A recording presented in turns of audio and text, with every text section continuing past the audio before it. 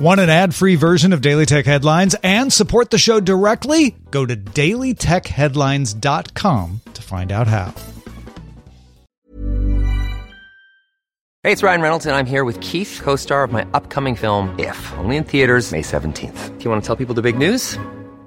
All right, I'll do it. Sign up now and you'll get unlimited for $15 a month and 6 months of Paramount Plus Essential Plan on us. MintMobile.com/switch. Upfront payment of $45 equivalent to $15 per month. Unlimited over 40 gigabytes per month. Face lower speeds. Videos at 480p. Active Mint customers by 531.24 get 6 months of Paramount Plus Essential Plan. Auto renews after 6 months. Offer ends May 31st, 2024. Separate Paramount Plus registration required. Terms and conditions apply if rated PG. My business used to be weighed down by the complexities of in-person payments. Then, Stripe Tap to Pay on iPhone came along and changed everything.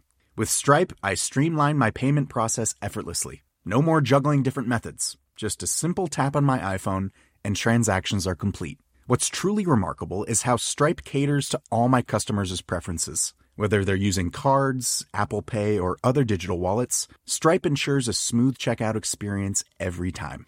Setting up Stripe was a breeze, taking just minutes to get up and running. From local markets to global retailers, Stripe helped me expand my reach and grow my business with ease. To learn how Tap to Pay on iPhone and Stripe can help grow your revenue and reach, visit stripe.com/tapiphone. These are the Daily Tech Headlines for Friday, November 29, 2019. I'm Rich Straffolino. LG Electronics announced that CEO Zhou Xiaojin will step down following an earnings report that saw net profits decline 30.5% of the year and its smartphone division posting its 18th consecutive quarterly loss. Effective December 1st, Brian Kwan will step into the role, currently the head of LG's mobile communications and home entertainment companies. Zhou was named CEO back in 2016. LG also announced a new CFO and the creation of a Chief Strategy Officer role. The European Data Protection Supervisor issued its first sanctions against an EU institution, reprimanding the European Parliament for its use of a US-based digital campaign company called Nation Builder to process citizens' voter data.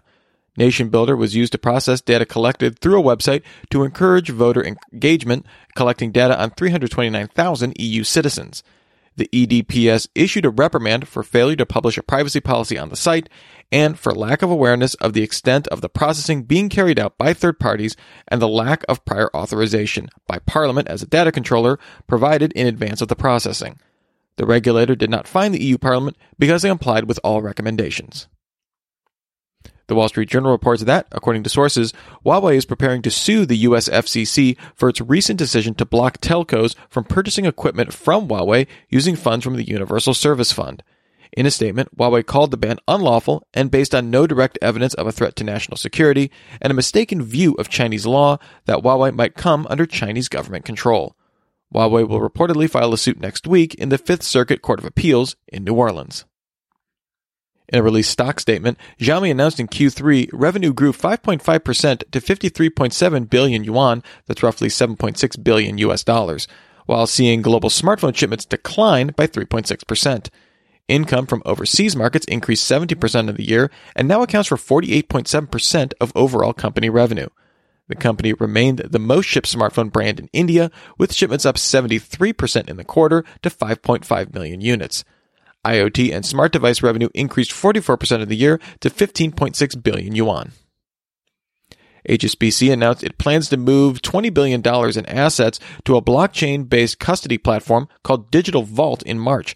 The platform will give investors real-time access to records of securities bought on private markets, replacing a system of paper-based records for private placements. Panasonic announced it will sell its semiconductor business to Nuvoton Technology in a deal worth $250 million. The sale is part of Panasonic's plan to cut about 100 billion yen in fixed costs by March 2022, and the company doesn't expect it to impact earnings. The semiconductor group specializes in power management chips, as well as smartphone, automotive, and security camera sensors. And finally, researchers from Berkeley published research in Science looking at how undersea fiber optic cables could be turned into a network of seismographs.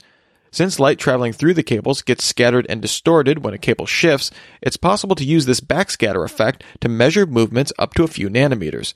Using a technique called distributed acoustic sensing, the team was able to detect ocean floor seismic activity using 20 kilometers worth of the Monterey Bay Aquarium Research Institute's underwater data infrastructure.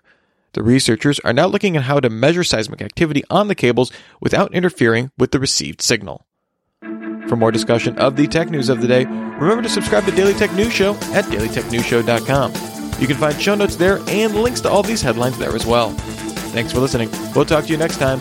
And from all of us here at Daily Tech Headlines, remember, have a super sparkly day. My business used to be weighed down by the complexities of in-person payments. Then, Stripe Tap to Pay on iPhone came along and changed everything. With Stripe, I streamlined my payment process effortlessly. No more juggling different methods. Just a simple tap on my iPhone and transactions are complete. What's truly remarkable is how Stripe caters to all my customers' preferences. Whether they're using cards, Apple Pay, or other digital wallets, Stripe ensures a smooth checkout experience every time. Setting up Stripe was a breeze, taking just minutes to get up and running. From local markets to global retailers, Stripe helped me expand my reach and grow my business with ease. To learn how Tap to Pay on iPhone and Stripe can help grow your revenue and reach, visit stripe.com/tapiphone.